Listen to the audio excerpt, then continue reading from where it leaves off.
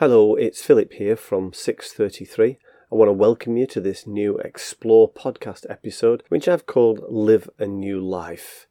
Live a new life, well, that sounds like a good idea. People are often in favour of new starts. They look for new homes, new jobs, a new town, new city, even a new country to live in. And many people, of course, like a new place to go on holiday. Newness, change, it's something that we like. Well, sometimes anyway, but not always. We're not always like the change that newness brings us. Often, if we're in charge of or in control of that change, then we like it. If we're the one making the choice, if we're the one making the difference, then we tend to like that because we're in charge, we're in control. But if change is happening without our choice, if perhaps it's imposed by a member of the family or parent or a boss at work, we're not always sure we quite like that new thing. Live a new life was a phrase I came across recently when I was reading the Bible. It got me thinking, if we're exploring Christianity, if we're exploring what faith in Jesus Christ means, how would we react when we come across a phrase like this, live a new life? It kind of begs the question, well, how do I live a new life? What does that mean even? How can I just live a new life? It seems easier said than done. Well, from a Christian or a Bible perspective, it isn't actually something that you have to do. Rather, it's something that is given to you. It's a gift. The beauty of really discovering what faith in Jesus Christ is all about is finding that newness of the gift that Jesus has for you and for me. You see, Jesus doesn't just call us to live differently without being in the midst of what that change might be. He doesn't call us to change our behaviour, buck our ideas up, improve ourselves. And the Bible is not a self-improvement book. Actually, the Bible is simply, at its simplest, it's about how Jesus will come to work with us and in us to accomplish everything that in his love he wants to see and everything God would long for in our lives. And when I say Jesus will come to work with us, that doesn't mean he's coming and imposing on us, but working with us as a partner in a new venture of discovering what new life might all be about. There are many ways that the Bible expresses things which are quite foreign to us in the 21st century and very much so in a Western culture. But at heart, the Bible is showing us something new that is available to us if we choose it. And for anyone exploring faith in Jesus Christ, you can discover that he offers you something today, and it's entirely up to you whether you choose to accept it. If we go right back to the beginning of the Bible story, we come across Adam and Eve. And I'm not entering into any arguments around the story of creation or whether Adam and Eve were literal or not literal. At the moment, that's just not the point. It shows clearly two people living in a perfect garden that's been given directly to them by a loving God who wants the best for them. He gave it to them. He said, right, take this over and work with it. Name the animals, look after it, make it what you want it to be, even extend it, make it bigger. By the way, there are two trees right in the middle of the garden. Eat from one, that's fine, but don't eat from the other one, that really won't do you any good. And he left them without a great deal of explanation. See, I think it was essentially a test. And isn't life in many ways a test for us as well? Do you not feel, I do, that we're being tested every day of our lives in some way? We get tested as to whether we'll keep our temper. We get tested as to how we care for our spouse or our kids. We're tested about whether we'll be able to maintain our integrity at work or whether we're driving by the rules of the road. We get tested in all these ways. We get tested as to whether we'll even speak truthfully in every situation. Life is a test in many, many ways. And Adam and Eve had everything they wanted. They'd been given a gift of life. Brand new. Come and live this new life. Discover what it can be like, Adam and Eve. One of the things that they discovered was that God came to chat with them in an evening. When it was going cooler, the sun was going down, when there was opportunity for a nice evening walk, God would come and talk to them because he wanted to be involved in this life that he'd given to them. Yes, they had the choice to make. Do we do what God said, about those 2 trees, even though I'm not quite sure what it is he meant by that yet? Or can we just do our own thing, do what we want, eat that tree if we want to? And of course, that's exactly what in the story they did. They decided to listen to a voice that said this, God's holding out on you.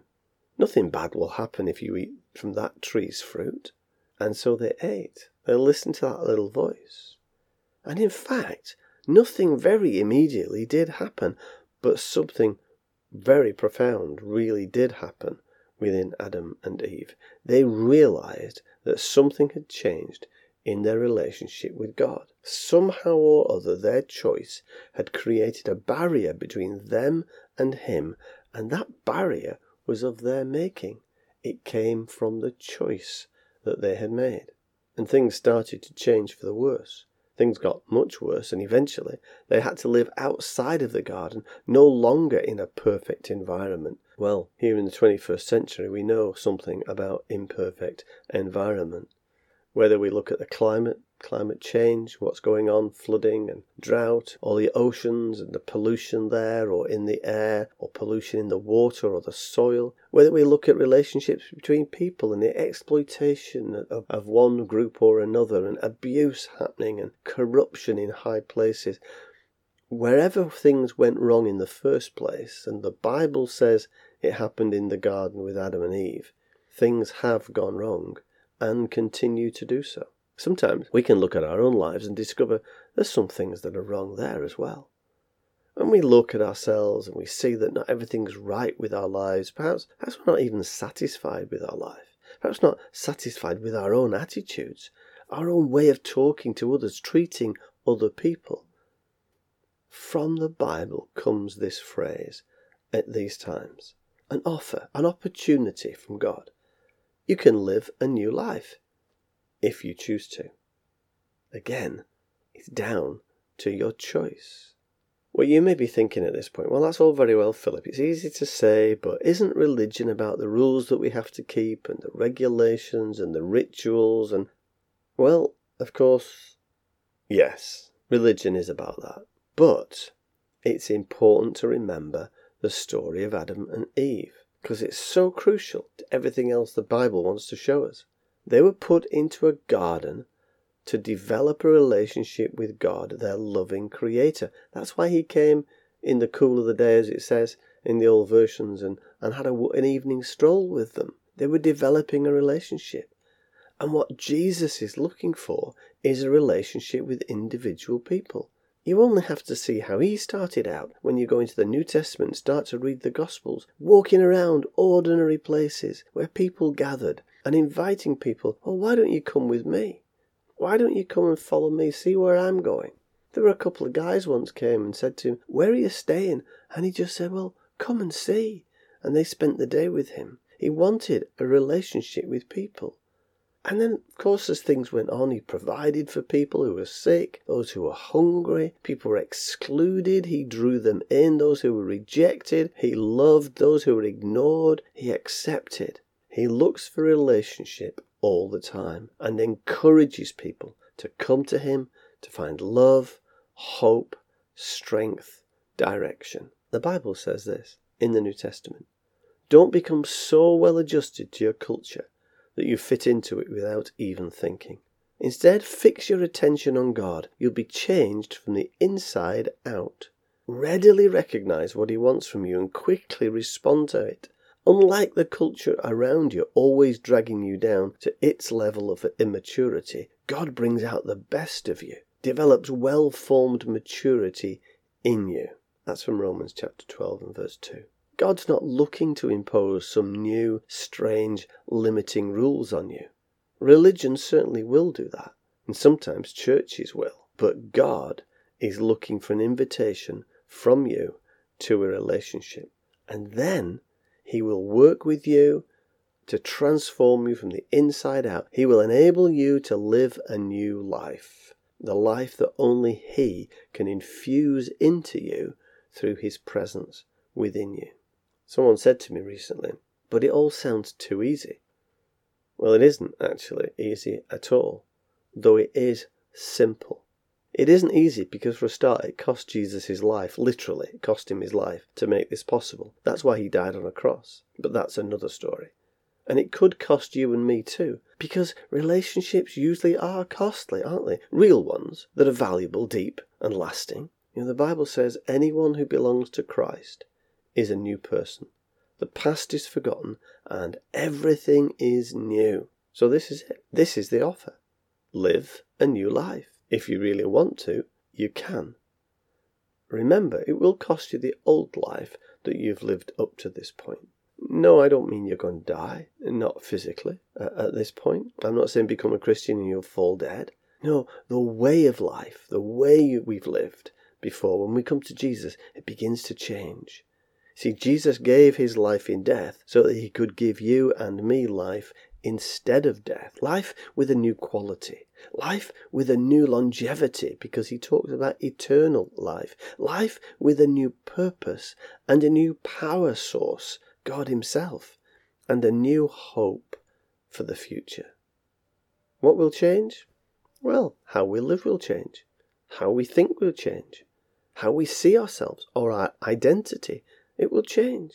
Elsewhere in the New Testament, in Ephesians 4, it says this: take on an entirely new way of life, a God-fashioned life, a life renewed from the inside and working itself into your conduct as God accurately reproduces his character in you.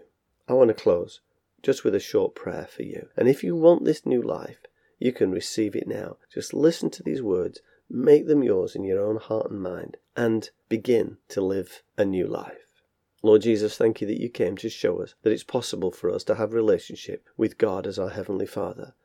Thank you, Lord Jesus, that when you came, you went to die so that you could give us life. You could produce this divine exchange in our lives where death would become life and eternal life, where all the rubbish of the past could be forgiven and forgotten and removed, and we could be made brand new.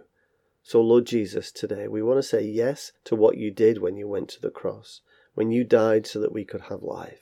We want to say yes to all that you offer us. We want to live a new life. And would you give your Holy Spirit to us to enable us from the inside out to change into the type of person that you are looking for, that you are longing for us to be, living life with a new quality, life with a new longevity, life with a new purpose, life with a new power, and life with a new hope. In your name, Amen. Thanks so much for listening to this podcast. I hope it's helped. I hope it's encouraged you to pursue this new life. And I hope you'll listen again to another podcast in this series. Remember, there are 3 main series of podcasts. Explore for those who are wanting to know about faith, like this one has been. Follow for those who are already believers in Jesus Christ. And lead for those who are responsible for leading other people, whether that's one-to-one, in small groups, or in churches or ministries. 633 is about this. Seek first God's kingdom and his righteousness. So this is Philip from 633 saying thanks, goodbye, and God bless you.